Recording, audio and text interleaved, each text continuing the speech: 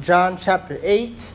John chapter 8, verse 31. Okay, then it says here, then Jesus said to those Jews which believed on him, if ye continue in my word, then are ye my disciples indeed. That was a great, great question. The difference between being saved and being a Christian is big.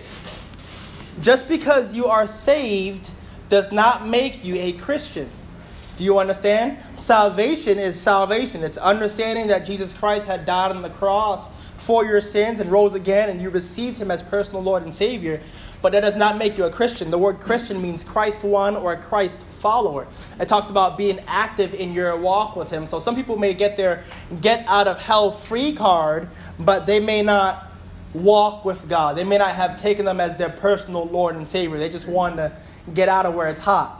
You know what I'm saying? And so it's important to understand this. If you are a disciple of Christ, you got to prove it. If you are a disciple of Christ, you got to prove it. And that's going to be reflected in the way that you live your life. He says, if you continue in my word, then are ye my disciples. But then he goes on in verse 32, and he talks about a couple of the benefits that come from being his disciple, that come from continuing in his word. Number one, he says in verse 32, ye shall know the truth. Ye shall know the truth. How do you spot a lie? By knowing what the truth is. Yeah. That's how you spot a lie. Yeah. When you know what the truth is, that is the best way for you to combat what is not true.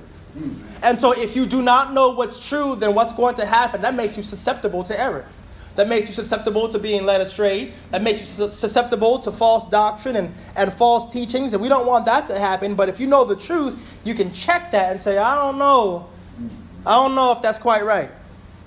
But look at the second thing that he says in there. He says, and ye shall know the truth, and the truth shall make you free.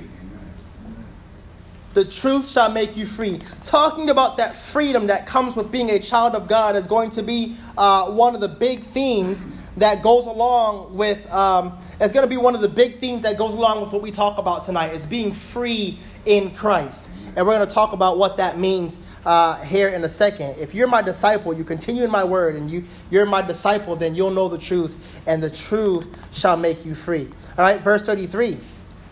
They answered him, we be Abraham's seed. Here we go again. We be Abraham's seed, and were never in bondage to any man. How sayest thou, ye shall be made free? You know, it's funny when I see stuff like that, because I look in life today and I still see it happening. I'm not a sinner.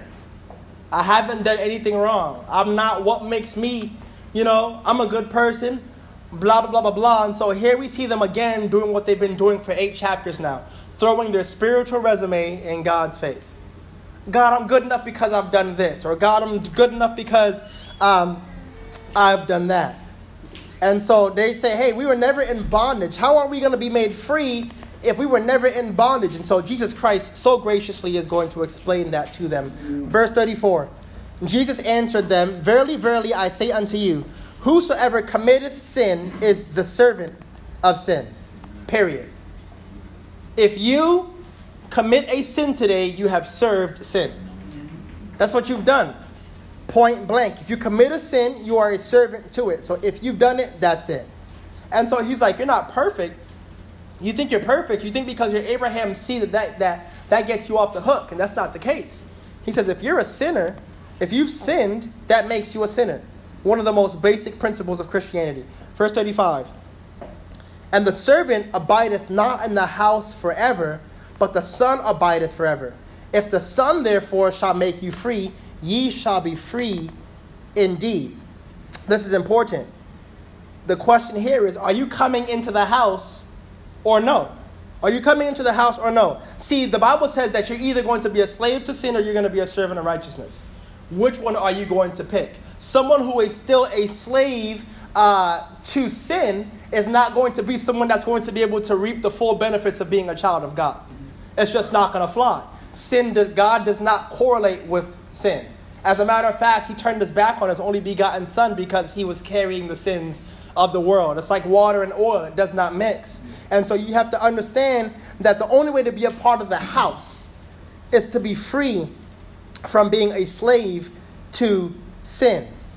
And it being able to be free from sin is how you become accustomed, or you could become someone who is now a beneficiary of the Son. Why? Because he says the servant or the slave doesn't abide in the house, but the Son abides in the house forever. And so how does the formula go? If the Son abides forever in the house and we abide in the Son, then are you free. But not while you are a slave to sin. And that's why this is one of my favorite verses of all time in John chapter 8, verse 36, where he says, if you are free in Christ, you are free indeed. One thing that's beautiful about Christ is he does not save you partially. Right. He doesn't save you partially. Sanctification doesn't mean, all right, now you got the ball rolling. Let's see how you pick it up and how you grow from here. And then now you can be completely delivered. Now you can be completely free. No, he says, no, you receive me. You step into the house with the Son. You become someone who is free indeed, free from bondage, free from pain, free from the consequences of sin. And that comes from being a child of God. That doesn't mean that you won't go through it sometimes, but the way that you respond to it and the way that you react to it and the way that you what you receive from it completely changes. And so he says, if you're going to come in the house, you got to be free to come in the house. You can't be dwelling with sin and trying to play both sides of the field. Verse 37. I know that you are Abraham's seed, but ye seek to kill me because my word hath no place in you. One thing I love about Jesus Christ is he is so straightforward. He is so straightforward. It cracks me up because people think that we're just some kumbaya, sit around and hold hands around the campfire and just... No, Jesus Christ was a no-nonsense individual. And so they came to him with some nonsense, and so what did he do? Let me clarify your nonsense for you because you obviously don't have this right. You obviously don't have this right. He says, I know that you are Abraham's seed. I know who you are, but you seek to kill me because my word hath no place in you. My word hath no place. He says, man, I know who you are, but who you are does not matter if my word is not in you. Church, that's one of the biggest problems with traditionalism. I don't care if you're Baptist, Methodist, non-denominational, Pentecostal, whatever it may be. Anybody can occupy a building, like we talked about last week, but that does not make you a part of the body. That does not make you a part of the body. I hate to say it, but you can come to church 3 times a week, pay your tithe, bring your King James Bible, wear your Sunday best, and that don't mean jack if you're not saved. That doesn't mean anything at all. And so he says, man, I don't care who you are. I don't care. It's like we say, you can't ride on the coattails of those who've come before you. I can't run this ministry based on the 7 pastors who came before me. You can't survive off grandma's faith. It's not going to work. He says, I don't care whose seed you are. My word does not abide in you. And that's where your problem is. That's your dilemma, is that you don't realize that my word has no place in you. And that's the reason why you're seeking to kill me. Remember, they're still trying to find ways to take Jesus Christ's life. Trying to kill him. And he's like, if you were Abraham's seed, you wouldn't be doing this.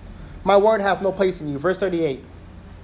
I speak that which I have seen with my father, and ye do that which ye have seen of your father. Now, if you have the same Bible that I've got, you're going to see that father is used twice in this word, in this verse, but there's something different about each one of them. Brother Greg, what's the difference? One's capital L. And one's not. Yeah. I speak that which I have seen with my capital F, Father, and ye do that which ye have seen with your father. So remember how a second ago I told you that Jesus Christ was not some kumbaya little, pansy? He's going to get right down in their business right now. Right now. He says, I follow God. I do what my father has told me to do. You follow your father. Verse 39. Verse 39. They answered and said unto him, Abraham is our father.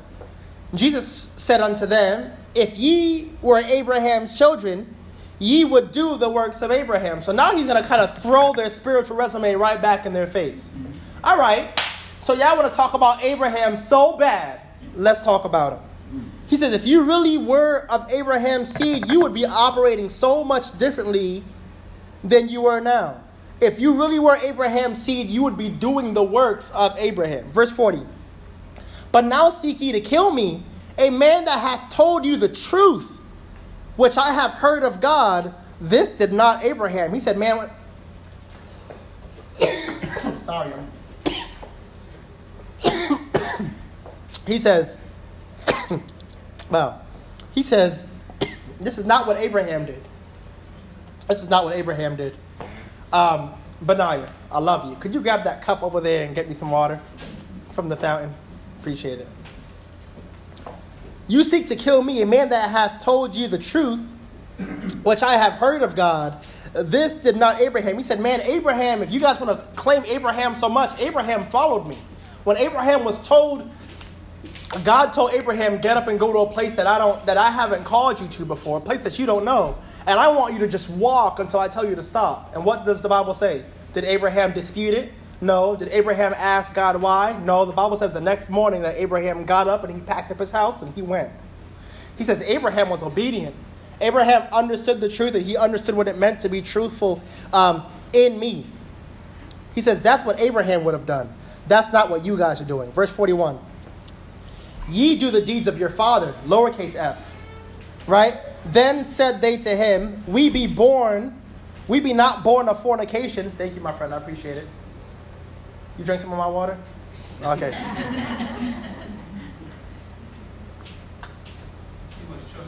That hallway's hot. So you probably got halfway to the door and was like, oh, I'm thirsty. All right. Then said they to him, verse 41, be not born of fornication. We have one Father, even God. So you see the difference there?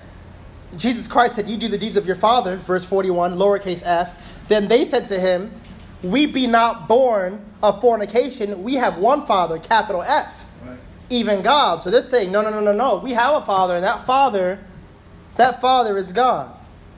That Father is God. That's what we follow. And so Jesus Christ is going to dispute that here in a second. And Jesus said unto them, if God were your Father, you would love me. For I proceeded forth and came from God, neither came I of myself, but he that sent me. So he says, if that were true, if you guys are following the correct Father, if that were true, you would love me. Why would you love me? Because I was sent by him.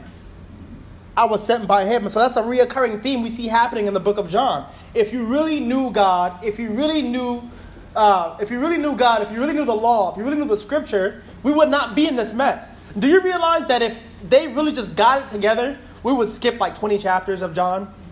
Like 20 chapters of John would be obsolete.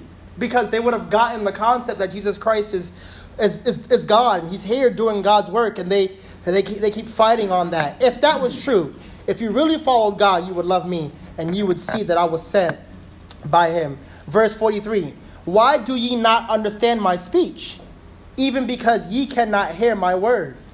So we see this happening where these keep going over his head. It's going over their heads. They're not really grasping it.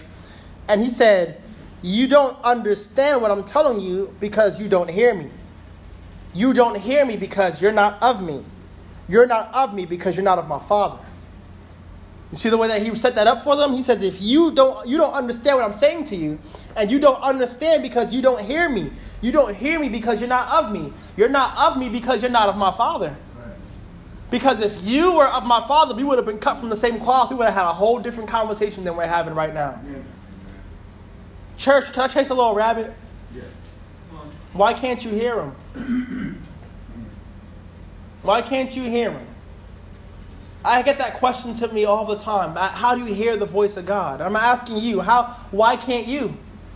What's going on? And you're really going to have to ask yourself, way back in what we talked about here in verse 31, he says, man, if you are my disciples, then you'll do what I say. You'll follow my word. You'll keep my commandments. You'll live a life that seeks to honor and glorify me. The more you seek to honor and glorify God, the more you seek his kingdom first, the more you strive to be more like him, the more you understand his language. The more you understand his language. If you're not spending any time with God, there's no way you're going to be able to understand him. If you don't seek to understand, there's no way you're going to understand him. And the truth is, it creates a cycle of insanity where we don't put in the effort that we need to get to know God, so we can't hear God, and so we go ahead and just forsake God because God's not speaking to us. Right. And he gave us the formula here. He says, man, you don't hear me. You don't understand what I'm saying because you don't hear me. You don't hear me because you're not of me. And you're not of me because you're not of my Father. And that's the key one of the key things here that's mentioned. Verse 44. Ye are of your father, the devil. Whoo! That would hurt my feelings, y'all. I was waiting for him to say it because I was reading this passage and I'm waiting for him to say, who's your father? Who is their father? You keep saying that you're not of me, you're of your own father. Who is that? He says, man, ye are of your father, the devil, and the lust of your father ye will do. He was a murderer from the beginning, and abode not in truth, because there is no truth in him. When he speaketh a lie, he speaketh of his own, for he is a liar and the father of it. Whoo! Imagine somebody coming to you and being like, man, you don't worship God, you worship the devil. That would hurt me. Listen to me. The Bible says in 1 Timothy chapter 3 that a pastor is not supposed to be a brawler or a striker, but y'all want to have to roll my sleeves up for that one. Like, that's offensive. That's offensive. He says, who's your father then? Your father is the devil. And you'll lust after things you're not supposed to because that's what your father did. I will be like the Most High, right? That's what he says. And I will do this and I will do that. You'll lust after the things that your father did because that's what he did. He was a murderer from the beginning. And guess what's happening now, church? What are they trying to do? Someone tell me. They're trying to murder him. Yeah. So they're 2 for 2 right now. They're batting strong. What else did he say? He did not abide in truth. And what are they doing right now? Not abiding in truth. Not abiding in truth. So they're 3 for 3 right now. He is a liar and speaks it because they belong to him. And what are they out here? What are they out here doing? And what are they going to do? They're going to send an innocent man to the cross for nothing. He blasphemes. Did he? Batting 4 for 4, man. Batting 4 for 4. They're shooting 100% from the line right now. And he says, listen to me. You are doing just what your father did. You're doing just what the devil did. I mean, y'all don't want me to say that, but that's what's happening. Verse 45. And because I tell you the truth, you believe me not. Imagine that. Someone only believing you if you lie to him. Wow. Wow. Doesn't matter. You won't believe me anyway. Verse 46. This kind of shocked me. He said, which of you convinceth me of sin? And if I say the truth, why do you not believe me? So he kind of gives him an ultimatum. He says, which one of y'all are going to call me a liar? Which of you are going to say, or which of you are going to convict me of sin right now? Oh, what's that? None of you? Then how come you're not believing my truth then? Sit here and look me in the eyes and call me a liar. Nobody's going to call me a liar? Then why is nobody abiding in the truth that I'm giving you? He says, if you can't call me a liar, then why not accept the truth? Why not accept the truth if you can't call me a liar? We don't see based on Scripture that anyone said anything. No one said a thing to him. He's still talking for the rest of this chapter. For the rest of this passage that we're looking at, Jesus Christ is the only one continuing in this discourse. They don't say another word to him. If I'm lying, tell me I'm lying. No one said that. So if not? Why don't you believe me? Why don't you believe the truth? Verse 47. He that is of God heareth God's words. Ye therefore hear them not, because you're not of God. He says, so no one's going to call me a liar?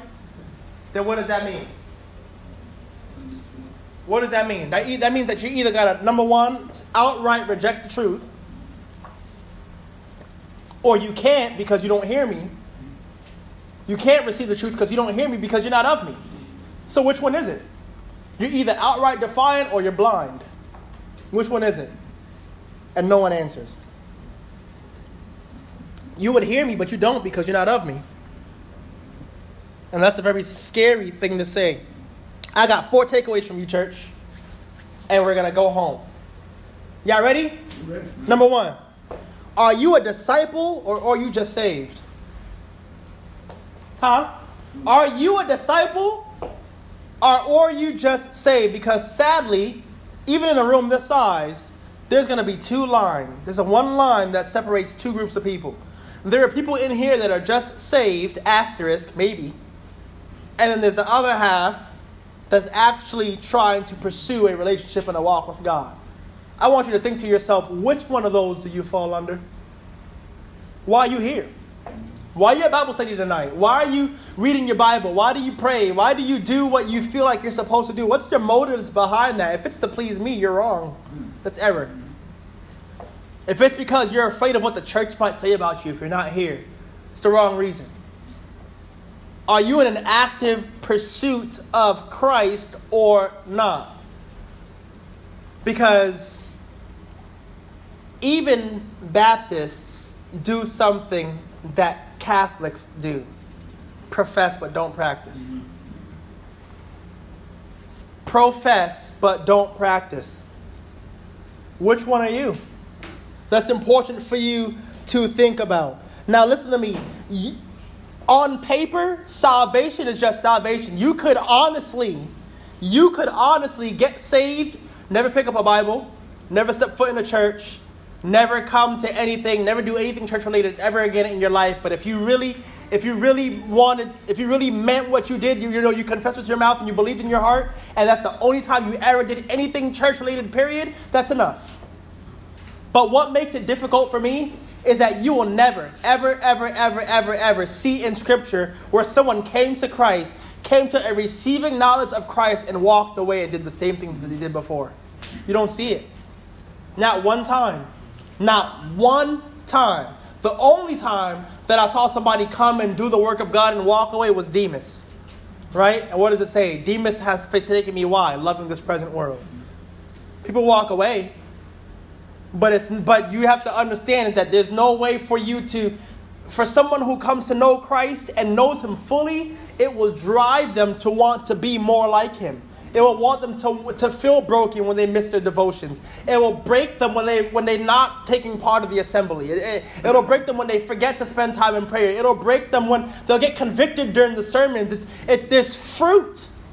There's fruit. It's not guilt. It's brokenness. It says, God, I love you and I want to please you, and it hurts me that I'm not doing that. There's a difference. If that does not exist in your life, then I would strongly scrutinize yourself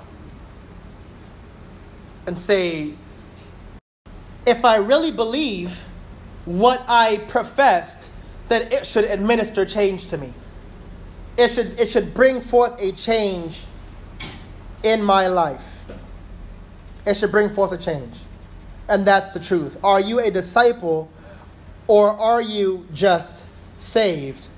Or that third option, are you not? You got to really ask yourself those questions. Number 2. I said number 1, are you a disciple or are you just saved? Number 2, make sure you're actually in pursuit of the truth. Make sure that you are actually in pursuit of the truth. What do you mean, Pastor? What I'm trying to say is that there are people who don't necessarily want the truth from God. They want a stamp of approval. I don't want you to give me honest direction, God. I want to do something. I want to do stuff, and I want you to give me the peace to do it, even if it's not what you want me to do. Are you actually in pursuit of truth? I am dogmatic on the fact that God is truth. I am dogmatic on the fact that God says being a disciple is how you find truth. And how you find truth makes you free. The truth is that we love being in bondage. As people, we love being in bondage. Bondage is restricting. Bondage is something that holds us back. But why do we rock with it? Because we're comfortable in it. Why? Because it's convenient. It's convenient. It's like whatever requires me to do the road, to go on the road less traveled, so to speak. Whatever allows us to just do the easiest thing is what we do, even if it's bad for us. Even if it's bad for us. You're going to have to decide if you're actually in pursuit of truth or are you just doing what's convenient. And 9 times out of 10, church, what's convenient is not going to be godly.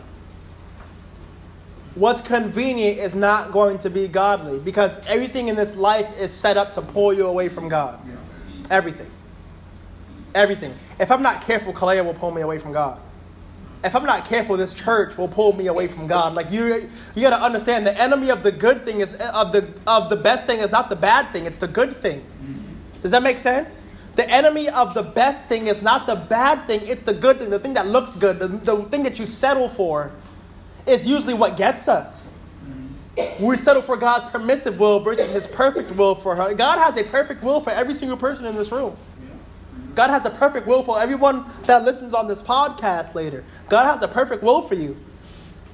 But so many Christians who settle for what God has secondary for us. Hence, if we fall off and say, God says, well, that's not what I want for you, but I'll allow it. And we settle for that. We settle for that, and that shouldn't be how it is. Number one, are you a disciple or are you saved? Number two, make sure you're actually in pursuit of truth. Number three, you can't receive the benefits of the Son as long as you're still a slave to sin.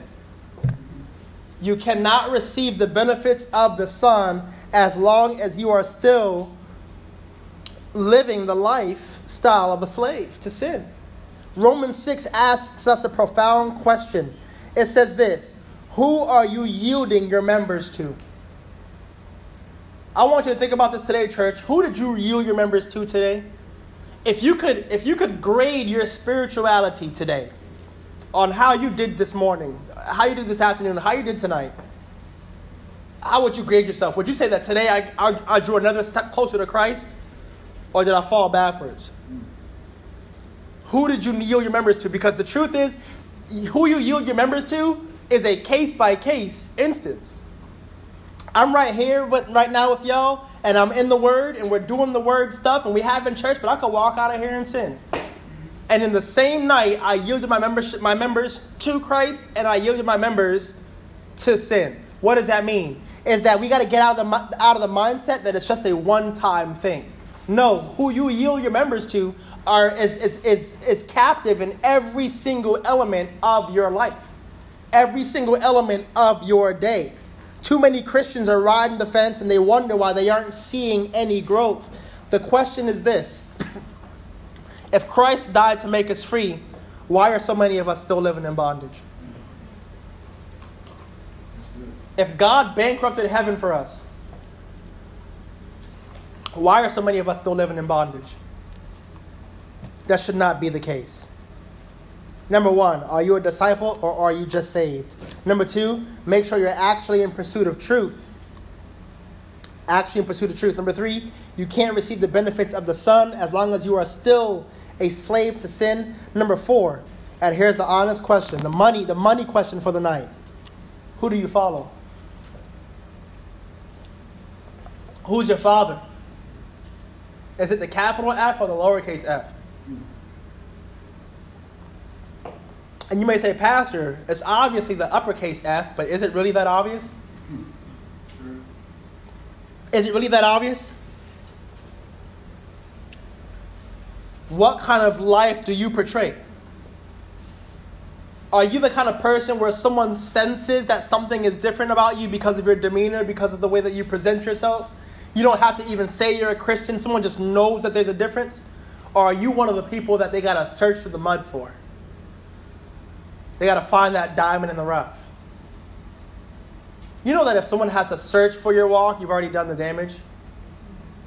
You ever thought about that? If someone has to wonder whether or not your statements, and you know what's funny? This is what I found out, is that there's a lot of people who've even told me this. I'm afraid to tell my friends I'm a Christian, not because I'm ashamed, but because I've already done so many things that would make them not believe me. I would hurt the testimony of Christ for them to know. How awful is that? How awful is that? When I'm out and about, y'all, I don't make people uncomfortable. I don't say, the world, I expect the world to act like the world.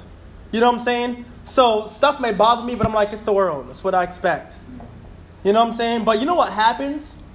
People know that my faith is important to me. They know that I seek to live it.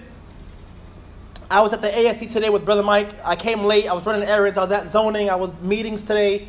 I got to preach at Tabernacle today. They're having a school revival, back to school revival. And I got to preach the first day of the revival today. And some 15 kids got saved today, y'all. It was crazy. Amen. This one girl comes up to me and she tugs on me. And I say, hey, how you doing? She says, hi, my name's Shania. And I wanted you to know that I got saved today. Oh, it's one of the most precious things ever. Today was nuts. I was running around doing my thing, but I got to Seminole State College is like 10 minutes away from where Kalea works, and Miss Tina, where they work. And so I usually stop by there and hang out, do homework and stuff, and then I pick Kalea up, we go home, since I threw my car into someone else's car and we only have one. So, besides the point, all right? And I sat down, I wasn't there 2 minutes, and someone walked out and said, "Hey, Pastor." And it was something, and it's one of those things where people will curse, and they'll say, "Oh, excuse me." It's one of those people that say, "Oh, I shouldn't talk like that, I don't mean to." And I'm like, "No, you're fine." You know, it's the world. I expect the world to be the world. But what kind of presence do you draw? And I'm not trying to say that I'm holier than thou, because Lord knows I am not. And your boy got all kinds of struggles that I have to face and crucify every single day. So that's not what I'm saying. But I can say that I'm intentional about my faith. And you're going to know who I serve. And you're going to know what kind of life I live. I don't want you to have to guess. I want you to know. And then I want my actions and my attitude and my demeanor. And by the way, that keeps you in check. If people know that you're a child of God, they're going to hold you to a higher standard. You should be thankful for that. It's called accountability. Yeah. You probably could use some. But I digress. Who do you follow? The devil, right? Lies, murder, deceiver, bondage. Are you in any of that? By the way, you don't even have to commit the act. The Bible says, as a man thinks in his heart, so is he. So is he. By the way, hatred is as murder. That's what the Bible says. Who you follow. And the devil, there was lies, and there's murder, there's deceit, there's bondage. And God, there's freedom, there's truth, there's holistic living, there's a pursuit of him. You have to ask yourself, who do you actually resemble? My father's name is Nathaniel Small, Jr. And I didn't meet him until I was 18 years old. And all my life, I would hear, "You look just like your daddy. You look just like your daddy." And that made me mad because I didn't like him. I didn't know him. I had all kinds of bitterness and resentment. Y'all, the first time I saw that man, I said, "Whoa." He could not deny me if he wanted to. I mean, all my brothers, we just all look alike. And I'm like, wow, that hurts how much we look alike. Resemble him strongly. Church, you know what your goal should be? Your goal should be that when you look in the mirror, you don't see yourself. Your goal should be that when you look in the mirror, you don't see failure.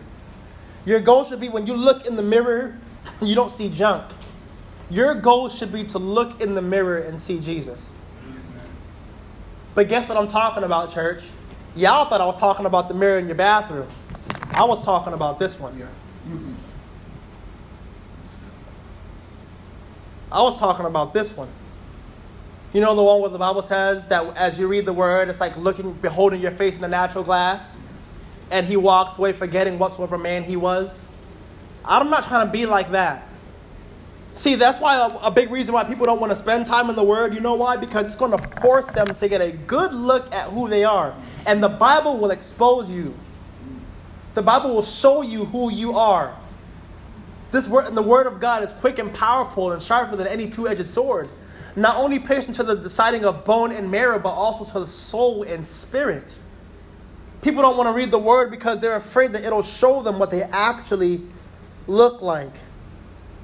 What's the point of it? You have to get to the point where you cognitively believe that you are a part of that chosen generation that God called you to be. He said you're a chosen generation, a royal priesthood. That's what he calls you. And if that's the case, you got to start acting like it. You got to start acting like it. I'll never forget the day, and I'm done, y'all.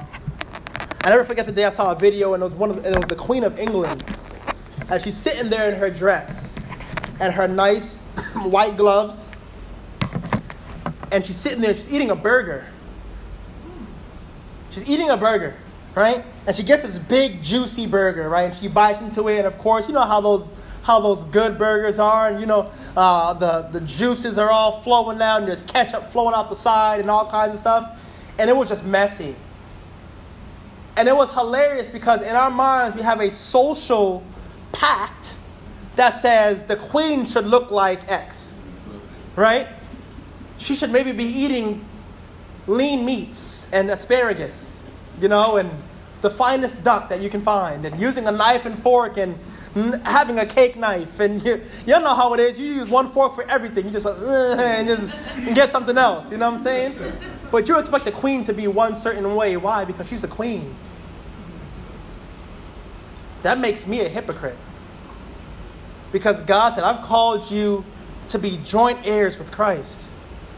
If you become adopted into the family of God, you become royalty. So why aren't you acting like it? Who's your father? Who's your father? Let's pray.